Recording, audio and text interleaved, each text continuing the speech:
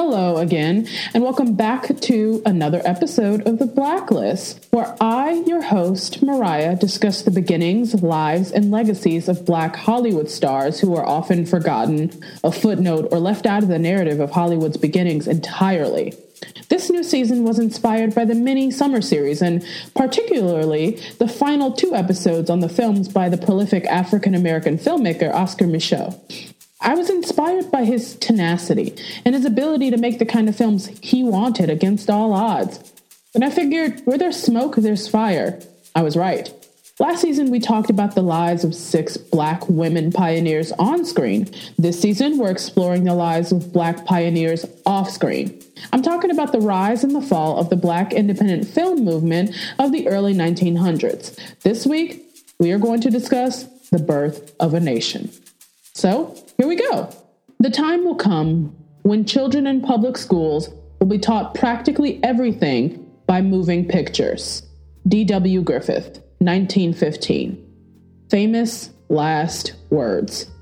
Probably the wrong choice of words, or the wrong speaker. Yeah, I think it's the wrong speaker. D.W. Griffith was an American filmmaker from Oldham County, Kentucky.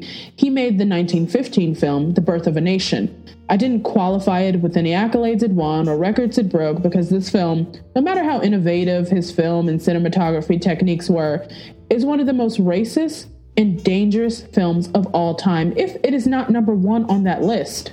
This is considered to be one of the first feature films ever made. This film is an adaptation of Thomas Dixon Jr.'s 1905 novel, The Klansman, a historical romance of the Ku Klux Klan. The pair met because Dixon wanted to turn the book into a film, spread the hate a little wider, and he met Griffith through a producer. They bonded over their mutual hate of the Reconstruction era and what it did to their beloved, racist South. Griffith read the novel and was inspired by the moment where the Klansmen ride to rescue the persecuted white Southerners, believing that he could turn this story into a cinematic masterpiece. It cost over $2 million to make, converted to 2019 dollars. And for over 20 years, until Gone with the Wind in 1939, another film romanticizing the Civil War and the Reconstruction era and victimizing white people, The Birth of a Nation was the highest grossing film of all time. This film is 3 hours and 13 minutes long.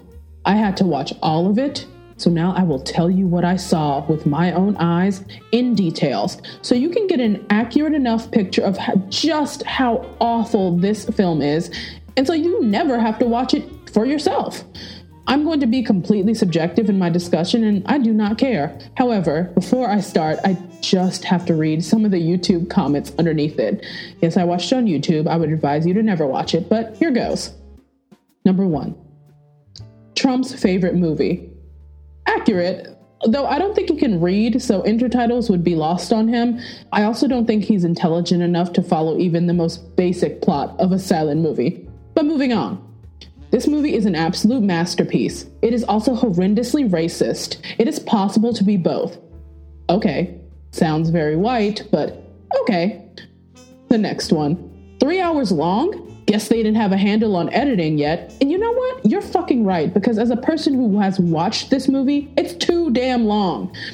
And my personal favorite, still not better than Black Panther. Big facts only. They don't have Lupita or Denai. They don't have spaceships. And they don't have a soundtrack written by the Pulitzer Prize winning Kendrick Lamar. But now that our fun is over, let's dive right into the bullshit. I'm going to say it one more time. This movie is 3 fucking hours long. Don't get me wrong. I love a long film, but damn, how racist can you get? Well, I'll tell you. So, one of the first intertitles reads that this film is produced exclusively by D.W. Griffith and that his initials, D.G., are to be on every single intertitle. I guess he really wanted to stand by this garbage and forever be associated with it. Well, mission accomplished. The next intertitle is interesting. It reads, A Plea for the Art of Motion Pictures.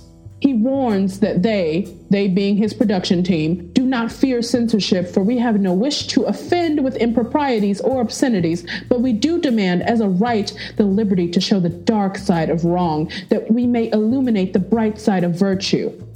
Notice the language he's using, dark and wrong, illuminate bright and virtue. He continues, the same liberty that is conceded to the art of the written word, that art to which we owe the Bible and the works of Shakespeare. Get over yourself, D.W. Griffith. The next intertitle says, if in this work we have conveyed to the mind the ravages of war to the end that war may be held in abhorrence, this effort will not have been in vain. It continues, the bringing of Africans to America first planted the seed of disunion. Okay, so who's to blame for that then? But then we cut to black men shirtless, wearing nothing, being surrounded and ogled by white men, presumably being prepared to be auctioned off. They walk, chained and slumped, as these Puritans tried to change them. Then we move to the abolitionists in a church preaching about freeing the slaves, as a young black boy who looks very malnourished, wrapped in a blanket of some sort, is paraded in front of all the white congregation. This is the America that we live in at the start of the film. Then we are taken to the apartment of parliamentary leader Austin Stoneman, a rising leader in the National House of Representatives. He and his young daughter, Elsie, played by Lillian Gish, dressed in a flowing huge gown, dotes on her father, who is wearing the worst wig you have ever seen.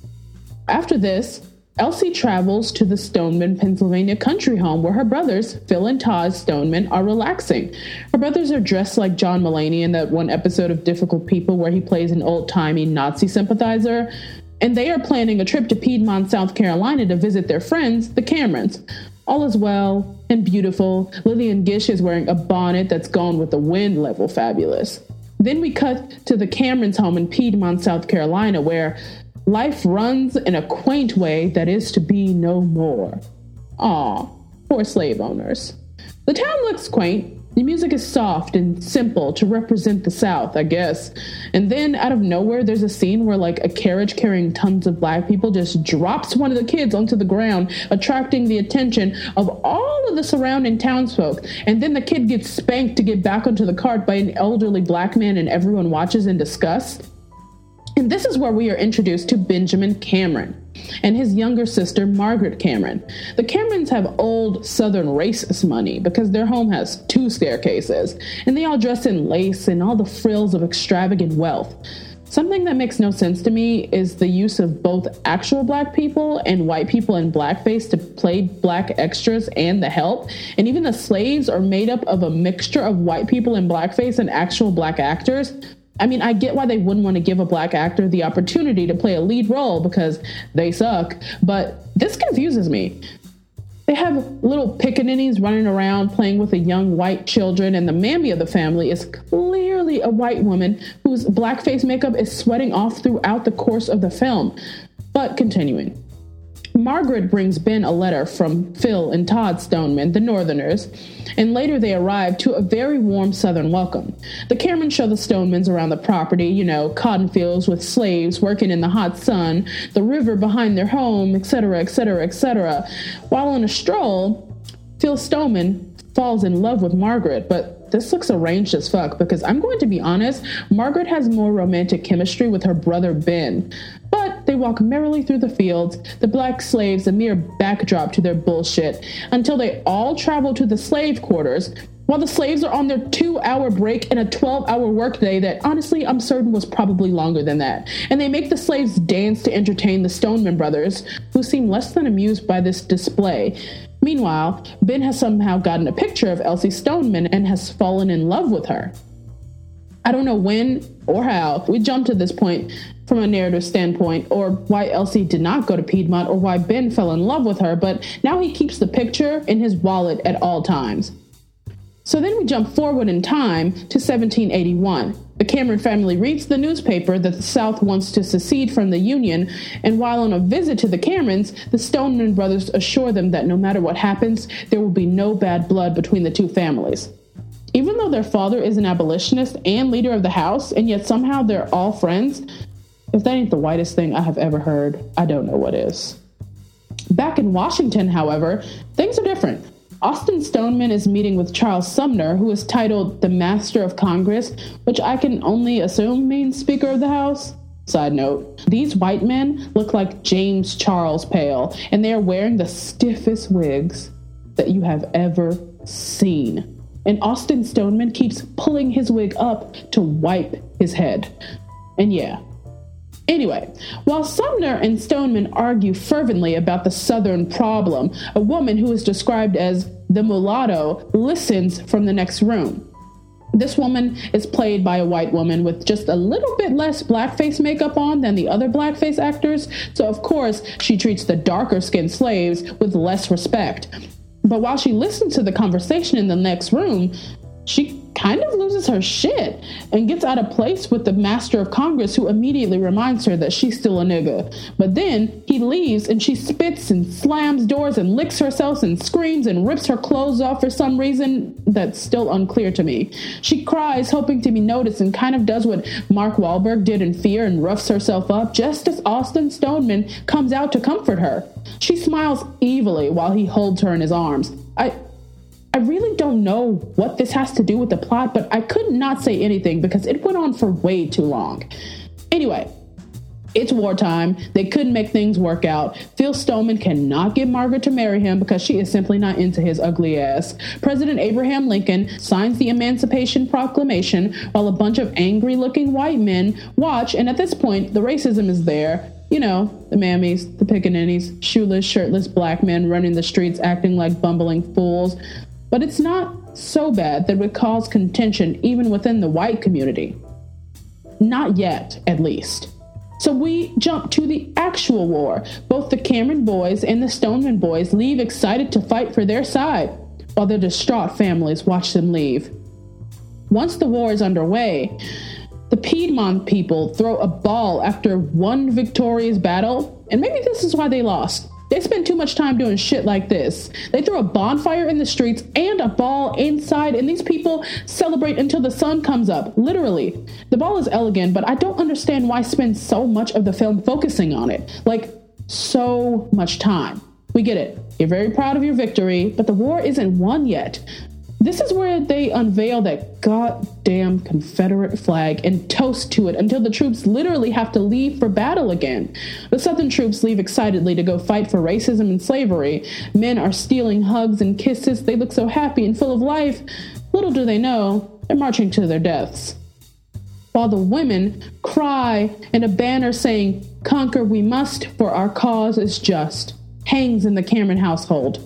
Though at the beginning of the film, D.W. Griffith essentially says that his only allegiance is to the truth, the most sympathetic images are painted of Southern soldiers and their families. The South gets the most screen time and the most nuanced storytelling from this lion-ass white man. So much detail and empathy for the losing team. But then we jump forward in time again, 2.5 years to be exact.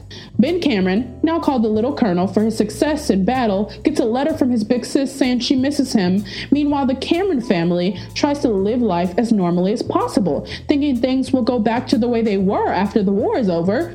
But then, an irregular northern guerrilla force takes over the town, just as the Cameron ladies were going out for an afternoon stroll. People are running and scrambling in the streets, and the Cameron girls are locked out of the house as the troops come in droves, shooting and killing people in the streets. And guess who the guerrilla force is made up of? Negro soldiers. Wearing their uniforms off the shoulders, some of them shoeless, and they pillaged a village. As the title card says, the scallywag white captain influences the Negro militia to follow his orders. They break into the Cameron household, where the women have barricaded themselves in a far-off room as the soldiers tear the house apart. But why this house specifically? I mean, what are they searching for? Who knows? It's never explained. They shoot poor, innocent white people and steal the Cameron stuff, finally making their way into a room where the girls are hiding to no avail. Just as the Confederate militia learns of the raid, storms the house in numbers much larger than the Northerners, and the title card says, "Confederates to the rescue."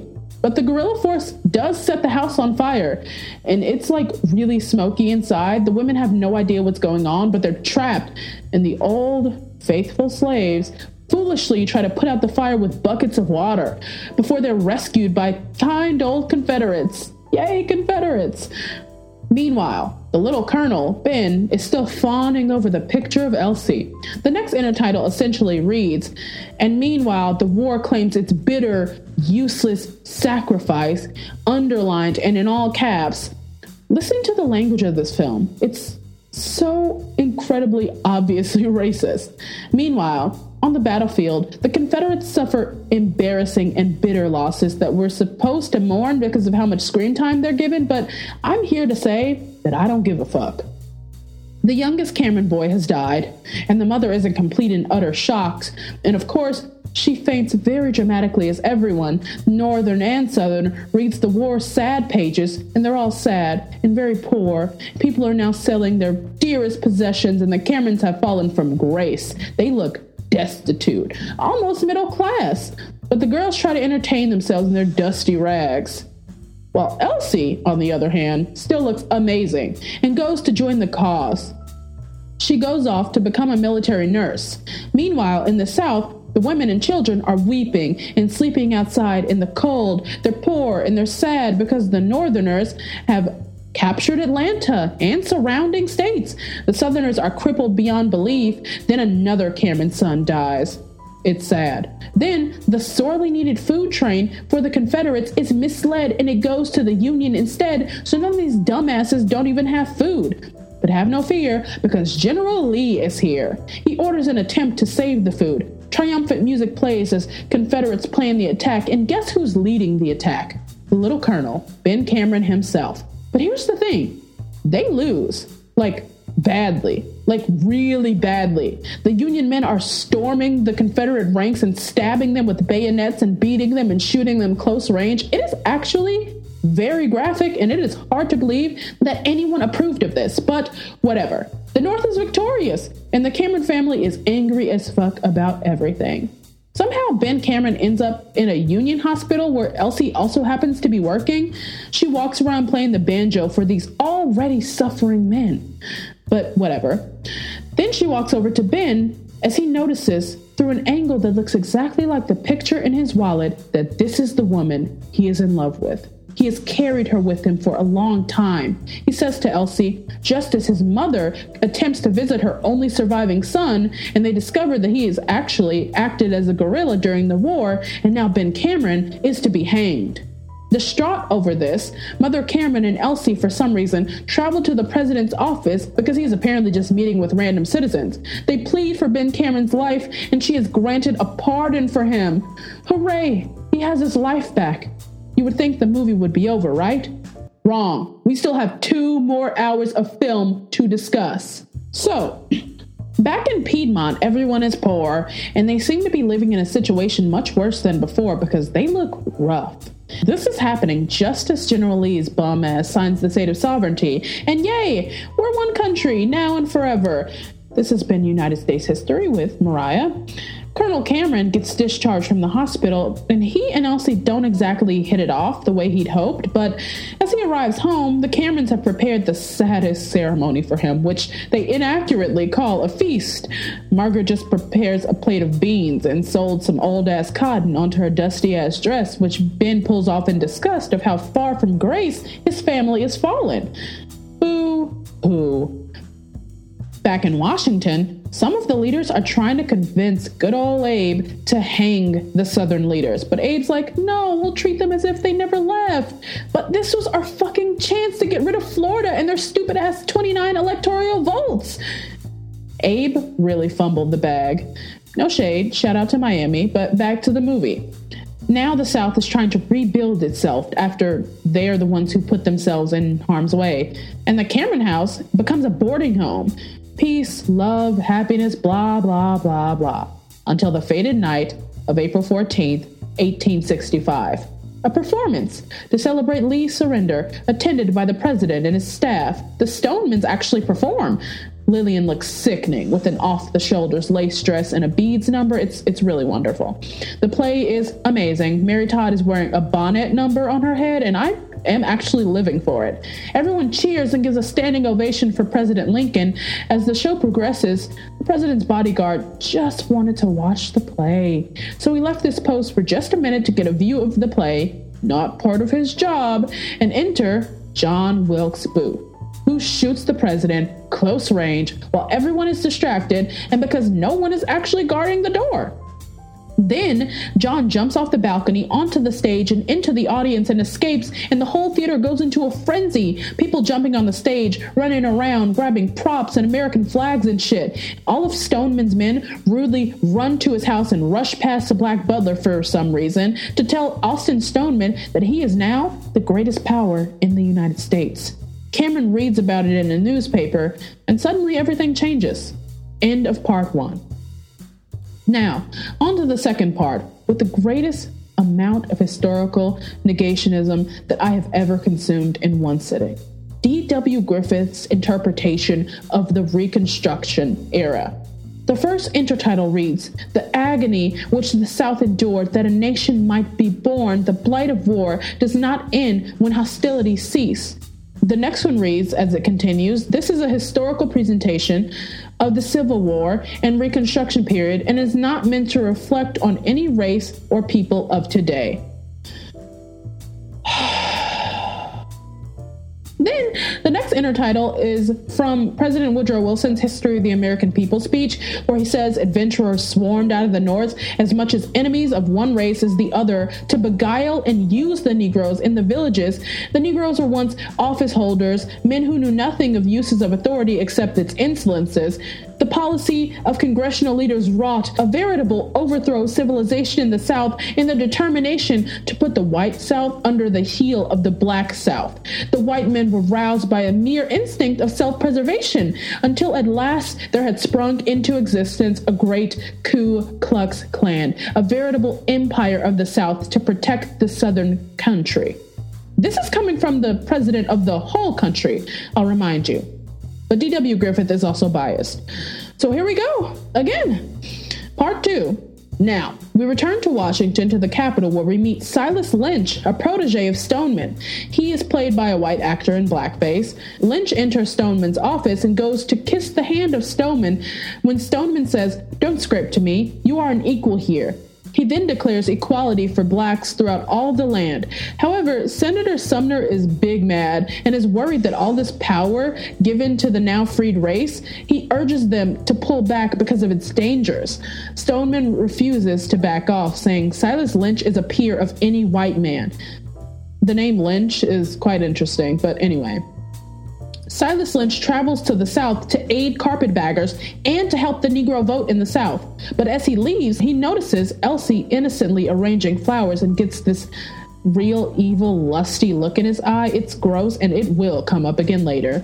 Lynch travels to the South and makes Piedmont his headquarters. He and his staff go around literally trying to pry the tools from the hands of Negroes and pull them away from cotton fields to almost no avail. But some of the people aren't even giving convincing performances, and it's kind of hilarious. They're just waving the hoe up and down on camera. What kind of amateur shit is that?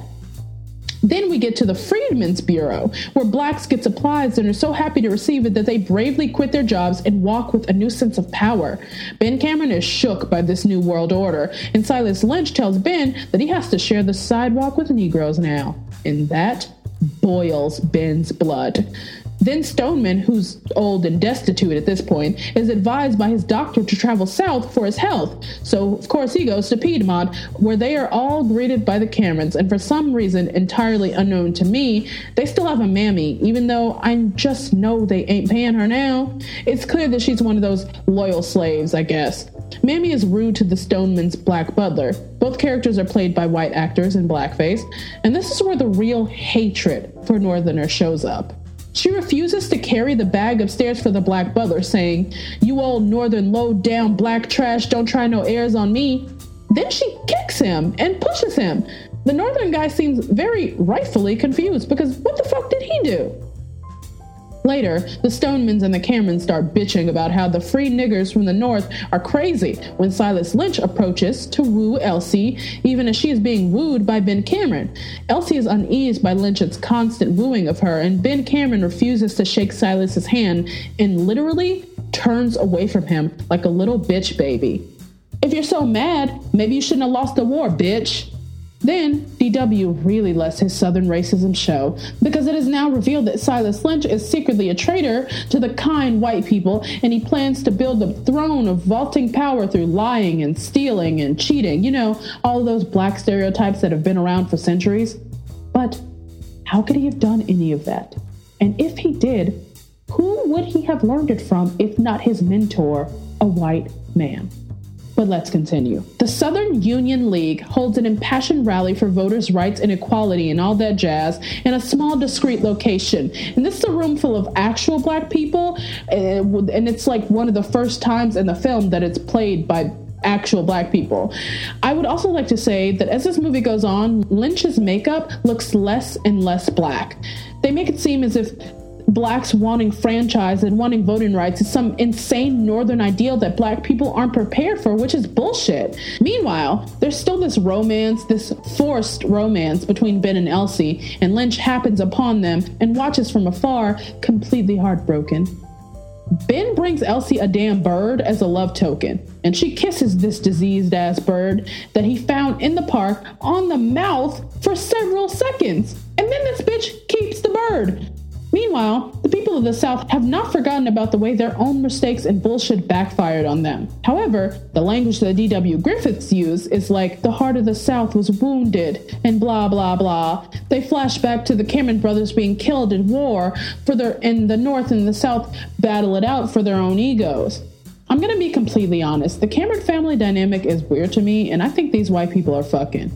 But then we move to Election Day. The first time black men get to vote in a Southern election, a monumental affair if there ever was one. But these men are made to do shady shit, like sneak votes into ballot boxes, and the poor white people's votes are ignored. Then the Negroes and the carpetbaggers sweep the state, and this is made to look like the worst possible outcome for a Southern town filled with now freed blacks who should have representatives. I mean, are you kidding me? However these Southern whites feel, the niggas and the Northerners are thrilled, and they march to the streets celebrating, shooting the shit, and for some reason, Lynch sees this as his opportunity to strike and finally seduce Elsie. Meanwhile, in the dusty-ass Cameron house, Ben is telling his family of all the horrible things that have happened, like a Negro magistrate and a Negro jury ruling against whites for no reason, and the blacks are in the courtroom in a flashback scene, stealing, even on the stand, and meanwhile the poor whites are forced out for not voting with the Union League, and they walk into the streets, their hands full of their belongings, and for the faithful Southern Negroes who refuse to vote in the interests of their people, they are tied to trees and beaten. It's madness, and the Camerons don't know what to do. And then there's this whole scene where the family brings a beaten black man into the Cameron house to help him, as if they would have ever actually done that. But whatever. So finally, we're at the first State House meeting in Piedmont. The Negroes are in control with 101 blacks against 23 whites. They depict these blacks eating and joking and drinking alcohol during session, unable to focus. They take off their shoes and eat fried chicken. It's so disgusting how they're painted. Then the congressional Negroes make a rule that all Southern whites must salute the black people in the streets. And the helpless white minority, boo fucking who. Then they pass a bill so blacks and whites can intermarry. And there's a horrid scene where a bunch of black men stare into the white gallery, lusting after all of the white women. And then everyone cheats and riots, and the State House turns into a party. My jaw is literally on the floor. I do not understand why I'm so shocked by this terrible racism, and yet here I am, utterly shocked and disgusted. We ain't even finished yet. Something called the Grim Reaping begins. Ben Cameron sits near a river, contemplating his life. But I need you to listen to this next part closely. Do you hear me? Closely, because it will be important later. So, As Ben sits on the riverbank, he sees two dusty-ass white children with a white bedsheet and wonders what the fuck they could be doing with that sheet. As did I. The children then hide themselves under the white sheet and sit on the riverbank. Ben watches, still confused. As am I. The children sit quietly as a group of black children wander by. The curious black children stand and wonder what the fuck could be under this random white sheet. And then the white children scare the black kids off. And this is how Ben came up with the idea for the KKK. You heard me correctly. From children. The next intertitle says, The result, the Ku Klux Klan, the organization that saved the South from the anarchy of black rule, but not without the shedding of more blood than at Gettysburg. I am out of carrots. I am out of sticks. Next, you have the terrifying white hood wearing KKK burning down barns and scaring the shit out of unsuspecting black people. And even the horses have white hoods, which is fitting because I personally believe that horses are evil, but that's another story for another day. Now, there's a war between Lynch and his men and the KKK led by one Ben Cameron. And Lynch tells Stoneman of the travesty that's occurring, and Stoneman says, "We shall crush the white South under the heel of the black South." This is clearly the writing of a white person who has never had a meaningful conversation with a black person. No, actually, this is the writing and the creation of a white person who has never spoken to a black person. Elsie's father tells her that Ben is a member of the KKK, which he rightfully calls a murderous band of outlaws, and she breaks off the engagement to Ben. They get engaged at some point, I don't remember. There's a lot of shit going on, and I hope she gave him that dirty-ass bird back. But anyway, later, 400,000 KKK costumes have been made by the women of the South, as they all excitedly prepare for battle against the black people. The delight and the whimsy with which these white women behave proves one thing to me. They have never been as innocent as they are painted to be. As Margaret leaves her home to go to a Klan rally, she is followed by a black man, Gus, that watched her very closely days prior as she picks flowers for the KKK and chases squirrels. I'll add, before I continue, that this black man is played by a white man in blackface. The family discovers that Margaret has gone and not returned home, and people are gravely concerned. So Ben goes searching for her, and that's when this black and white man says that he wants to marry her, and she looks scared and tries to get away from him, and she hits him to get away, and she runs and screams, and no one hears her because he's chasing her through the woods. And Ben is trailing behind them, following the clues that she's dropped and left behind. And this white man, dressed as a black man, eyes bulging, mouth frothing, chases this woman, and Ben shouts, searching for her, and she runs until she reaches the edge of a cliff and tells him that she'll jump if he doesn't stay away. And he doesn't stay away, so she jumps. And Ben sees Gus running away, assuming that he did this to her. She mumbles to Ben in agony, and they sit, the wind blowing in their hair, as she dies in Ben's arms. He becomes enraged and carries her dead body home. Back at the Stoneman house, his sons are actually turning against the radical policy of equality because of the trouble it's causing. Later, Ben takes his white KKK gear and leaves his home in a frenzy, and the white black man, Gus, has the nerve to go and beg all these innocent black people for help. Meanwhile, Ben is going around town recruiting a search party to kill him, and he's hiding in a local hangout, and not very well, I'll add. A concerned white man goes into the local nigger hangout in search of Gus and gets into a literal fight with all of the black men. And at one point, he throws one of the men against the rest of the men and somehow is able to fight off at least 5 different men, all while trashing the fucking hangout. This fight goes on for like a lot longer than is necessary, but he does find Gus. However, you should never turn your back on men you have wronged, because then this concerned white man gets shot and killed, and Gus gets away on a horse that I'm going to assume is a KKK horse. So now they think he's done 2 murders in one day, when really this guy just has horrible luck. Like the guy who was in Japan when both the A-bombs dropped. But Gus doesn't hide very well, because the KKK finds him and they have a trial, and the KKK, of course, finds him guilty and they kill him. They leave his body on the steps of the Carpetbaggers' headquarters, who are furious. Where's the kind of Southern hospitality? So Lynch orders the Negroes to start an uprising.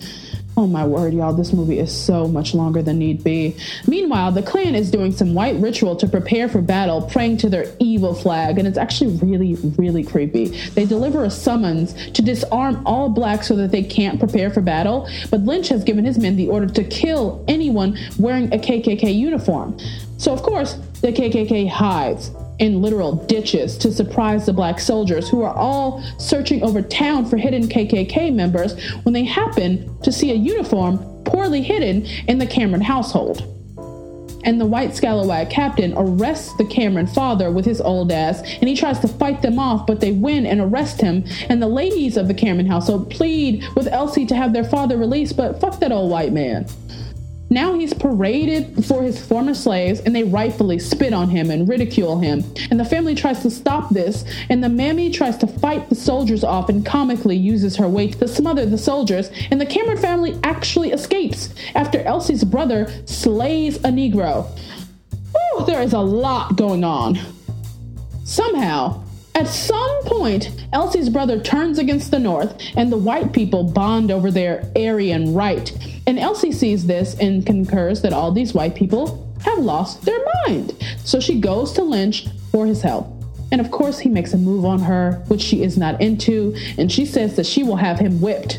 But he responds by showing the display of the battle outside, and oh my God, the next intertitle reads, "See, my people fill the streets. With them, I will build a black empire, and you as my queen shall sit by my side." Again, this movie feels like it was written by someone who has never in their life met a black person.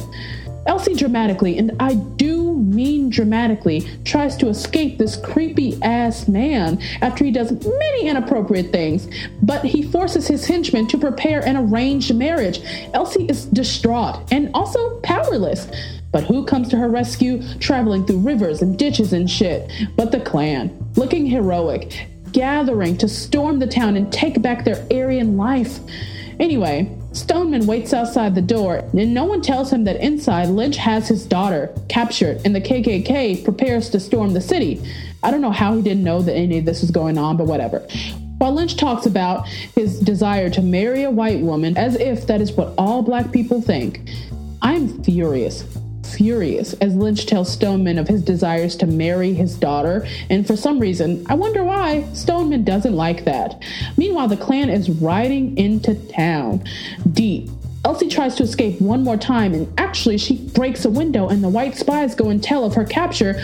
So now there's like a legitimate reason for them to storm the headquarters to save Elsie, who was bound and gagged, who actually is being held against her will. They call the KKK sympathizers victims of black mobs. But the KKK rolls in deep, and I mean deep, and they run the black people out of town. And Lynch, fearing losing his prized Elsie, snatches her and tries to run out of town, but the KKK saves her. And literally, who is it? It's Ben Cameron in a mask to the rescue. They really play up the evil black nonsense. I mean, these scenes go on forever, I'm telling you. So, the KKK saves the day is the moral of this disgusting movie. They run the blacks out of town, and people cheer for them in the streets, throwing a parade in their honor. And the next election is guarded over by KKK, so black people can't vote. Sound familiar? And the film ends with the white couples happy, I guess. It makes me uneasy to even say that. The end. I have never been so relieved to stop talking about a film. The way they made this film, there's no way to see anything from both sides, even though they say that that was their intention. However, this film is based on lies and racism. But everything I've told you isn't even the worst part of this entire cinematic venture. You want to know what the worst part is? You'll have to wait until next week to find out. Until then.